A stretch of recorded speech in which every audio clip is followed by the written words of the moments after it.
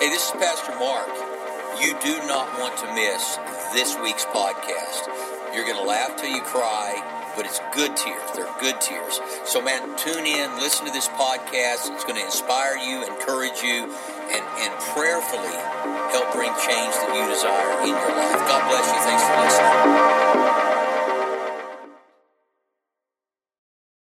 listening. Welcome. Stand with me if you would, please. Welcome all of you watching online. We pray that you had a wonderful and safe Thanksgiving and that while you're resting today, you're enjoying this worship experience. Say, this is my Bible. I am what it says I am. I have what it says I have. I can do what the Bible says I can do.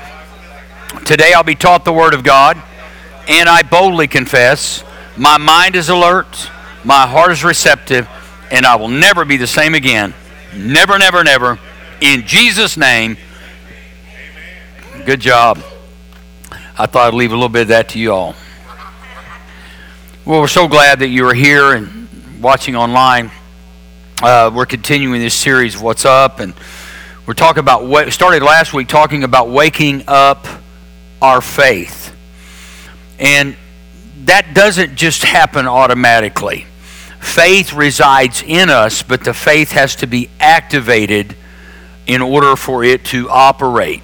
And there are several different ways that faith is awakened, and I'll share those with you today. If you're a note taker, it'll be a very simple day, line upon line, for you to be able to write these things down and really ask yourself the question, what am I doing to activate faith in my life? And I'll give you the three highlights right out of the chute here. Number one, and I'll preach on it in just a moment, is desperation. A lot of people, if not most people, probably operate out of faith in desperate times. Don't have enough money to pay the bills. Lost my job. My car's broken down. And you know, I'm not feeling well. I'm sick. I don't know what to do about it. I'm desperate, God. I need you to intervene. And that's the first one. The second way to activate your faith is determination. That you have decided in your life every day that you are determined when you wake up in the morning to say thank you, Jesus, and make Jesus first, and to begin that day saying whatever I have to do to connect to Jesus, that's what I'm going to do today. I'm determined, regardless of the things I'm desperate about, I'm determined to turn those things over to Jesus and include Jesus in what I'm going through.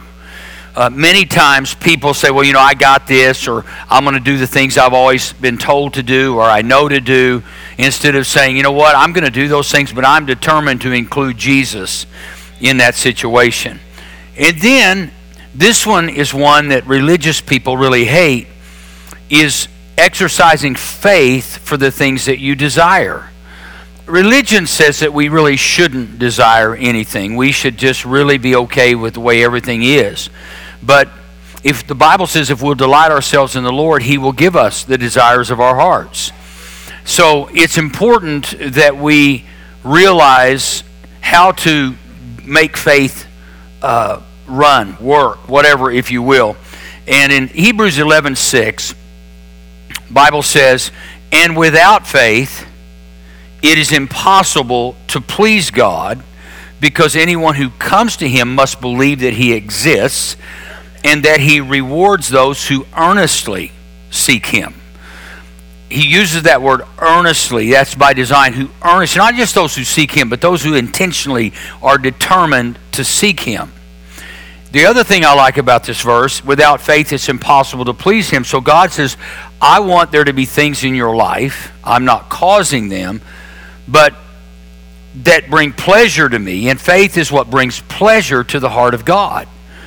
So it's very, very important that we find ways to exercise faith every day. And sometimes if we don't write those things down, we don't purposefully exercise our faith every day. Before long, as I said last week, we'll just live life by rote. It's just, this is what we do. This is how we drive to work. This is where we've worked for 10 years. I'm probably going to be here the rest of my life. This is the house I've lived in for a long time. I would like a bigger one, but I'm so used to it. And you just get used to things. And without realizing it, the devil loves it when you are not aware of exercising faith in some area of your life. What are you believing for? Now, you don't tell everybody, because there will always be people that will want to sabotage your faith, discourage your faith, rain on your faith. They don't have any faith. They're not exercising any faith. And the minute you start talking faith, it irritates them. Let me tell you why. Because faith is an exercise, just like going to the gym. Sometimes having faith is a pain because you don't see anything happening, and maybe you've been exercising faith for a long period of time and nothing's happened, and before long you just give up. And you don't even intentionally give up. You've just not seen anything happen, so you just lay down spiritually, if you will. And so, very important, oftentimes faith becomes fatigued without a purpose to pursue. So, in order for faith to not become atrophied, and like your muscles can atrophy if you don't use them, your faith becomes atrophied if you don't use your faith. And before long, it's weak, it has no muscle to it, and you have at that point allowed, a lot of people blame Satan for things, but we allow the devil place in our lives. We open the door to him in our lives. And one of the ways we shut the door to the devil is by intentionally articulating faith every day. Not just every day, but throughout every day. We are articulating faith. And so I'm approaching a new year. We're all approaching a new year. So this message series is very important, because if I were to sit down individually with each one of you and say, what do you want to happen in 2023? Just off the cuff, honestly, most people would not have an answer for that. You haven't thought about it. You haven't given consideration to it. You've not really, and then the minute you start considering, well, I don't really like the car, I'd like to get another car. And then somebody comes along and says, well, you just need to be happy with the one you've got. That's a religious demon. Why should I just be happy with the one I've got? Now, I'm happy with God. Now, I'm thankful in all things. I'm thankful for those things. But at the end of the day, God put something in you, and you have not said anything about it, even to God, because you're afraid to ask. There was a man who was having a conversation with God and praying. He was an older man. He lived a long life. And one day, he hears this voice saying, well, what can I do for you? And the man said, I've always been afraid to fly, but I've always wanted to go to Hawaii, so my fear of flying has kept me from one of my great desires in life. And he said, God, would you do me this favor? Would you build me a highway from the continental U.S. to the islands? And God said, well, that's just really, really a long way, and that'd really be a task. Is there something else I could do for you? The man said, well, God, I'm older now, and I've been married 4 times. I've been very unsuccessful at being married. And he said, I've been told I'm not kind, I'm insensitive. I need for you to help me, God, understand women. And God said, do you want 2 lanes or 4 lanes? Some of you got it, and some of you will have to talk about it. Now, don't get mad at me. It's just a joke. But sometimes we really are afraid to ask God things, thinking that God won't build the highway we want. So we go to the second and the third request and the fourth and on, until finally we ask God something that we feel like is easy enough for him to do. Well, let me just say this to you. Nothing's impossible with God. And so we need to not be hesitant in what we want or requesting what we want, but giving God opportunity in anticipating.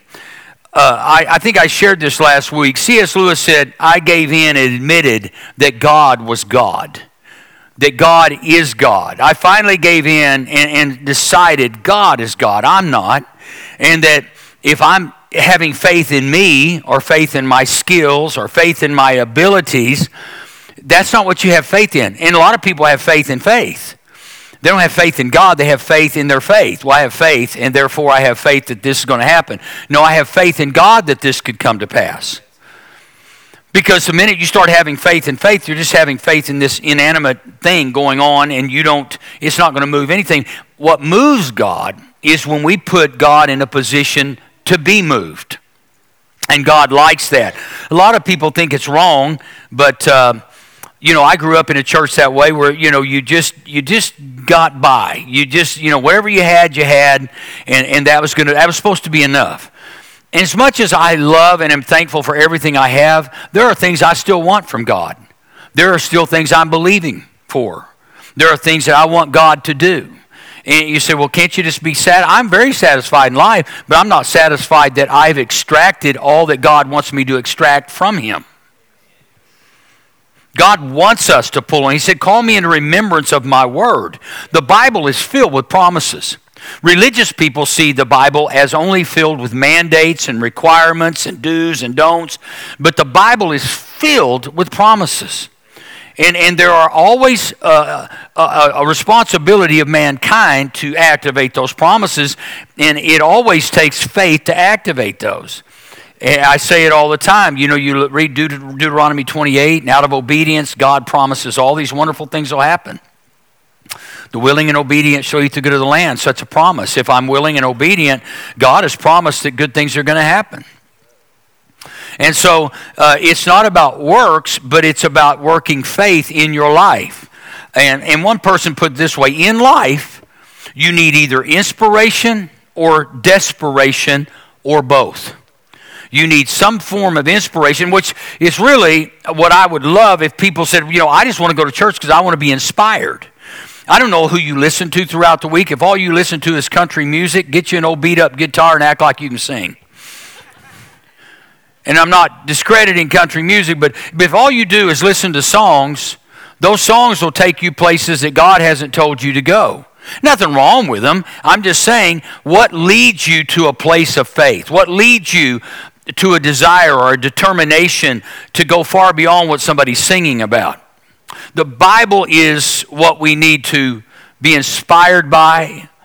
I've told you many times, a lot of people when they work out, they're listening to, rocky music or some kind of music, and they feel like they can get pumped up. My way of getting pumped up is listening to the Bible or somebody preach the Bible. Try working out and listening to a sermon. Maybe one of mine. Anyway, but the idea is that you're filling your soul with faith while you're working out. Now, you may not get all sweaty and all that stuff. You could if you really listen closely, but most people are just listening to a beat or a rhythm, and it's driving them. But the Word of God is what's supposed to drive us, motivate us, inspire us. But you need inspiration or desperation. So let's talk for a moment about desperate faith. In Luke chapter 8, as Jesus was on his way, the crowds almost crushed him. And a woman was there who had been subject to bleeding for 12 years. You've all heard this story, but I want to reread it. Repetition's the mother of learning. But no one could heal her. Wouldn't you say she's desperate by now? She's tried everything, spent all of her money. Now, in the beginning, she probably wasn't desperate. She didn't seek God first, or she didn't seek Jesus first, or maybe she didn't know about him. But all of a sudden, she's at a place, and you hear people say it all the time. I've gone to this doctor, that doctor, I've had this test and that test, and I've done this and I've done that. And then somebody said, can I pray for you? Oh, that'd be a great idea. Why didn't you start there? Desperation led this lady to a place of, nobody can help me but Jesus. And it says she came up behind him and touched the edge of his cloak, and immediately her bleeding stopped. Now this is where it gets interesting, because even his disciples didn't understand what was happening here. Now you got to question. I always question the disciples because they weren't the sharpest tool in the shed. These guys followed Jesus around. They saw things happening, but they still didn't quite get it. Jesus says, "Who touched me?" When they all denied it, Peter said, "Master." Peter is my ticket to heaven. This man's denying Jesus, questioning Jesus. I mean, this guy cutting off ears, trying to stop the destiny of God. Master, the people are crowding and pressing against you. But Jesus said, someone touched me. I know that the power has gone out from me. Then the woman, seeing that she could not go unnoticed, came trembling and fell at his feet. In the presence of all the people, she told why she had touched him and how she had been instantly healed. Then Jesus said to her, daughter, your faith has healed you. Go in peace.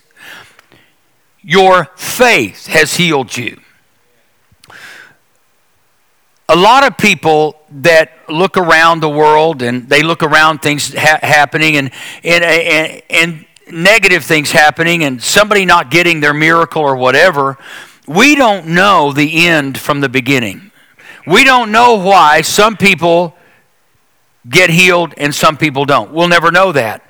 But because we don't know that, many people just decide, why should I even exercise faith in Jesus? Because I know people who have died. I do too. But what does it cost you to exercise faith in Jesus Christ? What does it cost? It costs you absolutely nothing. And this lady didn't care. The crowds are around her. She obviously probably didn't smell real good. She's sick. She's had issues. But she decides, I am a desperate woman. This is my last hope. There is no other hope. She had done everything she could. And something happened. The disciples are like, how in the world can you know it? Because Jesus said, I felt power leave my body. When we exercise faith, we're pulling on the strength and the power of God. And I, every day, am pulling, especially for this church, on the power and strength of God. I'm not mad at anybody, but I realize there are a lot of people watching online, people that will watch this podcast or on Facebook this week, that are just kind of being lackadaisical after everything that's happened from the pandemic to the recession. And a lot of people have lost their faith. They haven't lost their eternity or their eternal home or their relationship with God, but they've lost their faith. Many people are going to be just happy enough just to go to heaven. Let me tell you, I'm not happy enough until heaven comes to earth. We shouldn't be waiting on heaven. We ought to be pulling on heaven. We ought to be exercising faith that causes Jesus to go, I felt something leave my person. Power leaving my body. I want Jesus to be able to say, I heard Mark Crow pray, and I felt power being released out of my person. This woman was desperate. And the challenge is, in a beautiful, wonderful country like America, which is losing its soul, we didn't have to be desperate. I've been in countries where there was very little food, and the food that existed was unhealthy. It wasn't even good for you, but it filled a void in your body. In America, you can get food anywhere. You can stop in one place and get everything you want in a minute, and nobody's going to attack you. Nobody's going to be fighting for it. There are plenty of things there. As a result, I think the convenience that we enjoy, which I love, has robbed us of faith.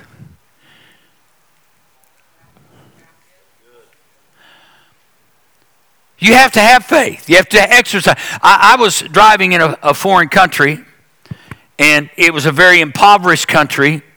And what they would do, it was so poor that they would set up road checks or these checkpoints on the highways, on the roads, and they would pull you over.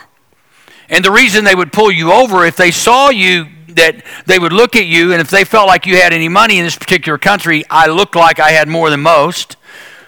And they told me, let me see your license. And I had been instructed by some of the locals, do never give them your license. They won't give it back. And so he said, give me your license. I said, I'm not giving you my license. He said, then we're going to take you to jail. Well, then the next step that most people they make is to give them money, because that's what they're there for, is a bribe. Well, I kind of felt desperate, so rather than giving them anything, I just put it in gear and drove off. And you say, what kind of Christian are you? I'm a smart Christian. And let me tell you why. What I didn't tell you is, at these checkpoints, there are no police cars because they don't have the money to have them. So I knew nobody was going to chase me. But in that moment, I felt desperate. I'm thinking, I'm in a country where if they put you in jail here, they put you in jail. You're not going to eat good meals. There's no order. There's nothing. It makes our prison system look like the Ritz-Carlton. And so there was this sense of desperation that I had to exercise faith that if I drive off, there's not going to be one police car coming after me. I had violated no laws. I had done nothing. They were just trying to get money out of me. So had I broken a law, I'd been glad to pay. And so there are those moments where in your life, you're going to feel very desperate. Now, if you get pulled over in Oklahoma City, don't drive off. I know what you tell me. Well, my pastor did it. You thank you very little. I did it in a country where you had to drive off or you were going to end up in a bad place. Don't create desperate situations. And so this is where people create desperate. And even if you do, I believe you pray. But my dad always instructed me as a kid. I started working very young. And I'd take whatever job I could get because I had no experience. Your first job is always that job. You don't get hired on somewhere. You have no experience. Everybody knows that you're a kid. And so my first job was dipping ice cream. And I wasn't very big, so I was known as the Little Dipper. And so I didn't like that job, but my dad told me, I don't care if you like it or not, you don't leave this job until you get another job. Any of you ever heard that? Now, some people say, well, I ain't had one, so I don't know what that means. But I realized what he was saying is, don't create your own desperate situation. Be smarter than that situation and have wisdom. So don't go around creating desperation. But desperation keeps us focused. Desperate faith keeps us focused. One person said there's nothing like desperation to sharpen your sense of focus. When people get desperate, they'll take any job. Well, first they start thinking, well, I want this job. They can't get it. I want this job. They can't get it. And then you get down to the base and you go, I'm desperate now. I got to have a job. Rent's coming due. Things are happening. And I'll take whatever I need to take to get back up to where I want to go. So desperation also has some wisdom with it. Desperate faith doesn't look for approval or permission from others to seek God. A lot of times you will have a desperate situation. You'll talk to a family member, and what you're really looking for is their approval of what you're about to do or what you need. If this lady with the issue of blood had talked to a family member, and they said, well, she said, Jesus is coming to town. I said, oh, you don't want to fight the crowds. It's like Christmas at Oklahoma City in 2020, 23. It's coming up, 2022. Don't want to fight the crowds. And so people will talk you out of your faith. The minute you get desperate enough to do something that somebody else thinks is demeaning, why would you do that? Let everybody know you're sick. Let everybody know that you're desperate. Hey, look, man, when you're desperate, you're desperate. I've been there. And I've realized that sometimes what you have to do is you have to humble yourself in the midst of that desperation to get the answer from God. There was a time I was traveling and preaching, and I had offered to me a line of product to sell while I was preaching, and it was really pretty cool stuff. But something happened that in the midst of all this, that this company had given me these products to sell, and I would have to pay them. Well, I got upside down a little bit. It could be embarrassing to tell you this, but it's really not, because doing the best I could. And all I did was I called the company and I admitted my desperation. I said, here's the situation, and I didn't try to blame them. And just by admitting I was desperate, I was in need, it was a Christian company, and they forgave me some of the debt. Now, it's important to understand that you're going to make mistakes, and some of your mistakes will create desperation. Don't get angry at somebody else for the decisions you made or didn't make. Be humble enough to honor God and say, God, I'm going to exercise faith. What I did was a mistake. I admit that mistake. I repent for that mistake. And you do the same with the people that you're having difficulty with. And God can work through that, but God will never work through pride. Desperate faith looks for miracles and is willing to do whatever it takes to get the miracle. That's what desperate faith is. So there are many people in today's world that are desperate. And the problem with desperation is that none of us want to admit we're desperate because we oftentimes create the desperate situation like I did. And I learned a lesson from that, a very good lesson. And I've not put myself in that position again. I decided, you know what? I would rather not have the product that gave me a little bit of a bump in my traveling ministry, which back in that day, everybody had product because you were living off of love offerings, and oftentimes there wasn't a lot of love. I never forget, I was preaching in one church in Joplin, Missouri, and at the end of it, the pastor, I went in his office, sat down, and he gave me an envelope, and I opened it, and it was almost nothing. And I looked at him, I put it back on his desk, and I said, I think your church needs this more than I do. It was that bad. And I didn't take the money. I thought, this is terrible. I'm desperate, and you're throwing me a crumb. I was hoping for at least a loaf of bread. But, you know, we've all been in desperate places, and we hopefully learn in those times to look to God. Secondly, determined faith. A faith that is awake. See, desperation awakens you. Determined faith is a faith that's already awake and is willing to not give up, not quit when things are not going well. You decide that I'm not basing my determination on how good I am. I'm basing my determination to get to God on how good He is. And that I am determined to do whatever it takes. Like every Sunday morning I get up and my routine is to spend time praying and to confess things and declare things that are not as though they already were. I'm believing God. This morning I said I'm standing up, and you know, I pastored a church at one time, thousands of people, and now I'm simply saying, God, I want 1,000 people. And that's very kind of humbling to say here and online, but I'm going, I know my capacity, and I certainly know God's capacity. And so I'm looking and going, God, I am determined. I'm not desperate because I'm old enough and smart enough to know that I don't need to be desperate. I serve a God who's able to do anything. So now there are desperate moments, but I don't have to be desperate anymore. I'm just determined that I'm going to get through this. I'm determined that regardless of what goes on in our country, regardless of who's in charge or not in charge, at the end of the day, God's ultimately in charge. And that I am determined to see the goodness of God in the land of the living, not just in heaven. And so, yeah, you can clap. It's really quite all right. Because some of y'all need to suck it up and get determined and quit crying and quit whining and quit saying, well, I don't know what's going to happen to us. Things are so bad. Just rise up and say, I am determined to connect with the provision of God, the peace that passes all understanding, the joy that's unspeakable. I'm looking to God, and I am not bowing my knee to my crisis. I'm bowing my knee to the one who took care of my crisis thousands of years ago and still doing so. Now, this is what I love. There's a man in the Bible that all of you are familiar with. His name's Zacchaeus. And the Bible tells us he's a little bitty man. Now, you couldn't say that today. It'd be politically incorrect. Matter of fact, I'd probably be a hate speech if I said, wee little Zacchaeus. But the reality is, for some reason, it's identified in the Bible as him being a little guy.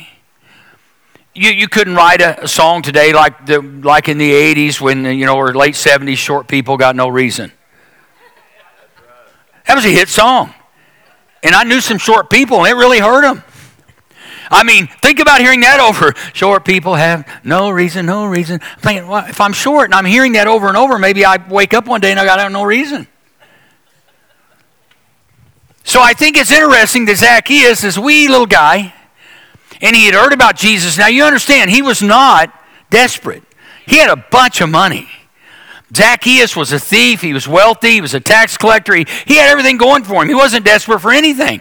He had a great home. He had plenty of money. He didn't have a lot of friends. Now, I don't know what really drove him to be this way, but listen to this. And Jesus entered Jericho and was passing through it, and there was a man called Zacchaeus, a chief tax collector, and he was rich. And most of you would stop right there and say, why would he need to be determined to do anything? He's already made his wealth, he's good, and he was trying to see Jesus, which one he was, but he could not on account of the crowd because he was small in stature. So he ran on ahead and climbed up in a sycamore tree. Now stop here just a minute. This is a man of high status, and he's climbing a tree in a public place. Instead of getting some of his cronies to clear away and put him right on the front row of the pathway that Jesus was walking, he is so determined that he didn't care what anybody thought. And it says he climbed up in a sycamore tree in order to see him, and he was about to pass that way. And when Jesus reached the place, he looked up and said to him, "Hey, little man." No, that's not what he said. He called him by name. Now that right there would jazz me. He had never face-to-face met Jesus, and yet Jesus calls him by name. I'd be like chest bumping something. That sycamore tree be boom. He knows my name. And the other thing is, he's so determined that there are people in that crowd that know him. Jesus never met him. And you can imagine that he's thinking, man, I'm not sure. Some of these people may kill me. They may want to kill me. Many of them want to. But he said, I'm so determined to meet Jesus or to see Jesus that I'll do whatever it takes to get his attention. I am determined to get his attention. Zacchaeus, hurry and come down, for I must stay at your house today. So he hurried, came down, and received and welcomed him joyfully. You see, when you use the name of Jesus and you are determined to either pull on him or glorify him, in today's world, you run the risk of being called a Jesus freak or weird. In our government facilities, in our schools, you can use the name God, but when you start using the name Jesus, you have just been identified as a freak. Now, I'm not a person who is thinking catastrophically. I'm about our world or schools. I'm thinking I really wish, and you'd be laughed out of Congress, Senate, you'd be laughed out of politics if you said, why don't we try putting God and the Bible back in public institutions? It's just a thought. You say, well, and I would even vote for, and let's go ahead and put the Quran in there. Let's go ahead and put every other Bible in the schools. You know why? Because I know which one wins. I'm not afraid of any of the other religions. I'm not afraid of being nice to anybody else. I believe if somebody wants to be a Muslim, be a Muslim. Now, listen to what I'm about to say, because some of y'all are about to choke on that. I can't make them not be who they want to be. But I can be who I want to be and shine a light in the midst of a darkness that they will never see without Jesus.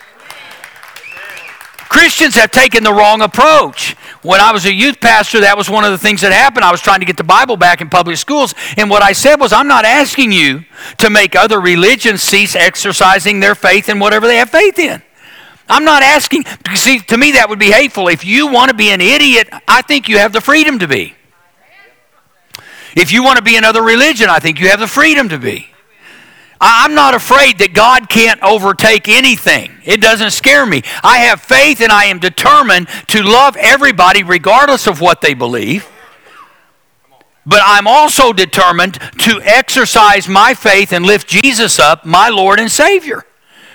I think we'd win a lot more people if we just loved everybody and just exalted Jesus without putting them down. The problem is we put other people down and try to make them feel bad about what they believe instead of being happy about what we believe and letting them look at our joy and our peace and our confidence and everything and let them be drawn to Him. He said, if I be lifted up, not if I beat everybody else down, if I be lifted up, I will draw all men unto myself. And if anybody ever said anything to me, I was in the school system, said, no, I want you to be able to have your little Muslim club or your Buddha club or whatever it is. I think you ought to be able to do that, but I think Jesus ought to be able to have a club too. And so what I see is everybody in our world putting other people down for what they believe, what they do, what they don't do. Just lift your own life up. Lift Jesus up. Be determined to walk with God. I don't have time to put somebody else down and tell everybody else they're wrong. I'm wrong about some things. Just ask my wife. And I'm okay with that. But I don't have to put her down to make myself look better. I don't have to put you down. We don't have to put anybody else down. That's not determination. I'm determined to make sure that Jesus is overcoming the world. No, you need to make sure Jesus is overcoming you. And that He is taking care of you, and your light will then shine in the darkness. The problem is we're just too busy hating on everybody instead of loving on everybody.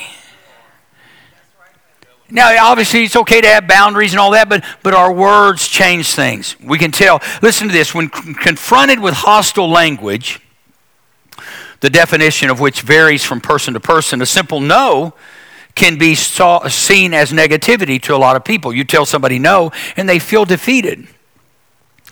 You tell some other people no, and they get more determined. Now, their determination shouldn't be in defiance of your no, but just to say, I know God put this in me. Well, I'd like to be a doctor. No, nobody in our family's ever been a doctor. Well, that doesn't mean that you're going to defy the words of somebody else. It just means you're going to believe the word of God over their word. And that you're going to be kind and loving towards someone who told you no. But no does have a way of impacting us and hurting our feelings. The amygdala wakes up. That's the emotional part of your brain. As a matter of fact, one of the latest diagnoses of mental illness is called borderline personality disorder. And the problem with that is the prefrontal cortex and the amygdala don't connect. So people who are highly emotional can go off, blast you, and 10 minutes later you're their best friend because it never registered in their logic that their emotions just went off. And so now that amygdala is possessing all the emotions that we have and the feelings that we have, and you have to retrain your brain. They've found no medication to take care of it, but communication is what creates a highway between how you feel and how you think. And so the prefrontal cortex is the area of logic, and when somebody has a feeling, until that's checked by the logic, they'll just go off. Instead of saying, that person that pulled out in front of me, it's called road rage. And rather than letting your logic kick in and say, man, that was really stupid, made me feel angry, but I'm not gonna be stupid back. That's when your brain is working together, the amygdala and the prefrontal cortex working together to make you not do something that you shouldn't do. And so now, somebody hears that, it creates this feeling, it awakens that part of the brain, and this is the brain's fear center, and it floods our body with stress hormones and neurotransmitters. It's harder to think clearly, reason, process language, and communicate. It's harder to handle that client presentation, crunch those numbers, write that report, or lead that team meeting. Why? Because you're not thinking, you're feeling. And now, feelings are valid. There's nothing wrong with having feelings. As a matter of fact, we all have feelings. So the best thing you can do with someone who struggles with their emotions is to rise to that level that they're feeling in order to validate what they're feeling. You're not agreeing with it, you're validating it. When I was growing up, I was told, don't cry, that's wrong, stop, quit acting that way. But what I realized when I started studying this, because I had someone very close to me that had this, and I was taught when that emotion begins to go up with it. One time my daughter calls me, she goes, Dad, Somebody stole a camera out of my car. She was really emotional about it. And what she was really emotional about, she's very diligent to lock her car, but she didn't. Somebody steals the camera, and she's going up. So rather than me saying, honey, it's okay, I'll buy you another one, because isn't that the simple what parents do? I just want to get my kid to shut up. I just want to fix the problem. Well, you know what? The worst thing we can do is fix somebody's problem, because the problem is often there to help them grow. God didn't cause it, but we can grow from it. So I said, what I did, rather than saying stop, because I could have bought her another camera in a minute, and it would have been fine. And you know what? It would have calmed her down a little bit, but in her soul, she knew that there wasn't something right. And I said, so here's the deal. Here's what you do. I said, so that's terrible. I can't believe somebody would steal your camera. And she was so happy that I agreed with her. I wasn't agreeing with her response. I was agreeing with her emotion that is terrible, and it really is. But then the next thing I did, rather than trying to fix the problem, I said, tell me what you're going to do. What are you going to do about it? Well, and then now guess what happened? Her emotions went down and her logic kicked in. And she started thinking, well, there is a security guard. I said, well, that sounds like a really good idea. So now all of a sudden, rather than attacking her emotions, I validate them, and then I start asking her how she's going to fix the problem. See, I could tell somebody, here's what you need to do, and here's how we fix it, here's what I do. But what are you going to do? Well, I think I'll believe in God. I think I'll trust Jesus. I think I'll pray about it. I think I'll ask for help. All these things come rushing our way. Instead of just letting your emotions go crazy until you're exhausted, engage your logic and say, now that happened, now what am I going to do? It changed everything. It's called dialectical behavior therapy. Because there is no medication to create a pathway from your amygdala to your prefrontal cortex except rewiring your brain. I had a neuroscientist tell me that when somebody's negative and negativity begins to take over, which is the opposite of faith, that's fear and negativity, she said they have proven through these scans of the brain that negativity creates a dark patch in the area of the brain that is thinking that way. But when someone is positive and starts communicating positively, in our world, starts communicating faith, it starts creating like a tree, new branches in your brain that are bright and clear. So if you are negative, you've got all these dark spots that are holding you back, creating a dark life. And that's free.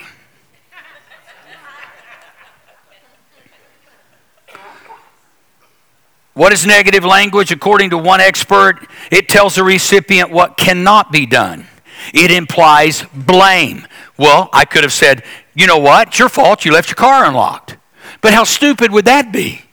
We all forget things. We all make mistakes. Rather than telling someone they made a mistake or playing the blame game, start exercising faith. If somebody stole from you, the Bible says they have to pay back 7 times.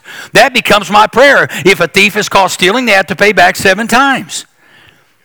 It can change everything.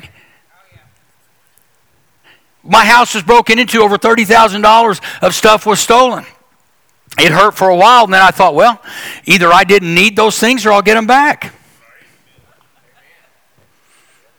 What are you going to do? Sit here and cry over it? They're never going to find that stuff. These thieves are stupid and smart all at the same time. Now, this wasn't easy for me because used to before I'd had a gun going around the neighborhood. Okay, you don't know where I grew up. But I decided I've got to exercise this principle of, I feel this, but now what am I going to do in response to it? What am I capable of doing? Almost nothing, except praying for either bad things to happen for them. God, may they be run over with my stuff in it, and then they would return it.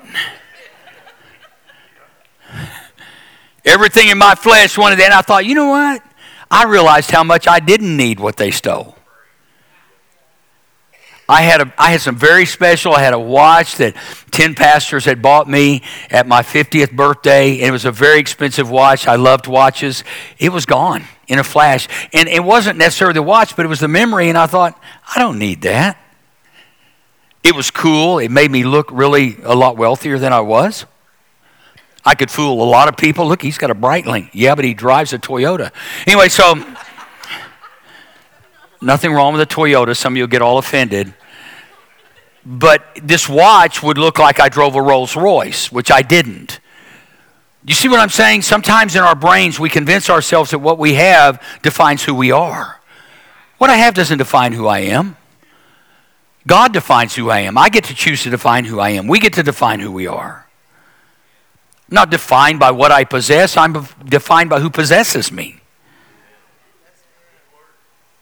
But I wasn't always there because I grew up rather lower middle class, and I always thought, well, if I just had more, I would fit into society. And I realized a lot of the people I was trying to fit into are very sad and depressed people.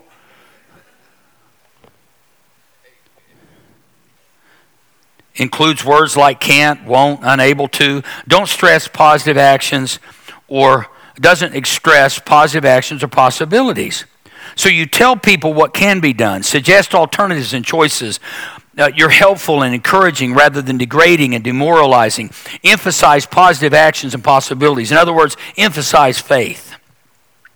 The mountain often looks larger than our faith, but our determination reduces the size of the mountain and increases our size of faith. Determination. It's interesting, I was reading this article about Alan Shepard, who was an astronaut, and he was being interviewed, and he said it's very sobering feeling to be up in space and realize that one safety factor was determined by the lowest bidder on a government contract. But he was determined to go into space, and he didn't care what else was built cheap. Desired faith. Keep faith awakened by being intentional every day. Desire is a pull on us. Determination is a push. So now all of a sudden desire starts pulling on God. Instead of determined to get to God, now my desire pulls on God. Not in your own strength, for it is God who is all in the while effectually at work in you, energizing, creating in you the power and desire both to will and to do for His good pleasure and satisfaction and delight. Trust in, lean on, rely on, and be confident in the Lord and do good. So shall you dwell in the land, feed surely on His faithfulness, and truly you shall be fed. Delight yourself also in the Lord, and He will give you the desires and secret petitions of your heart. Sometimes we feel guilty for having desires. Sometimes we feel like religious people will tell you, you should be satisfied with what you have. I am, but I want more. See, and that grates on religious people. But you know why I want more? I've always wanted more because I've always wanted to be able to do more for other people. I just wanted more. I still want more. Just to be honest with you, I wish we had 1,000 people so we could do more for hurting people.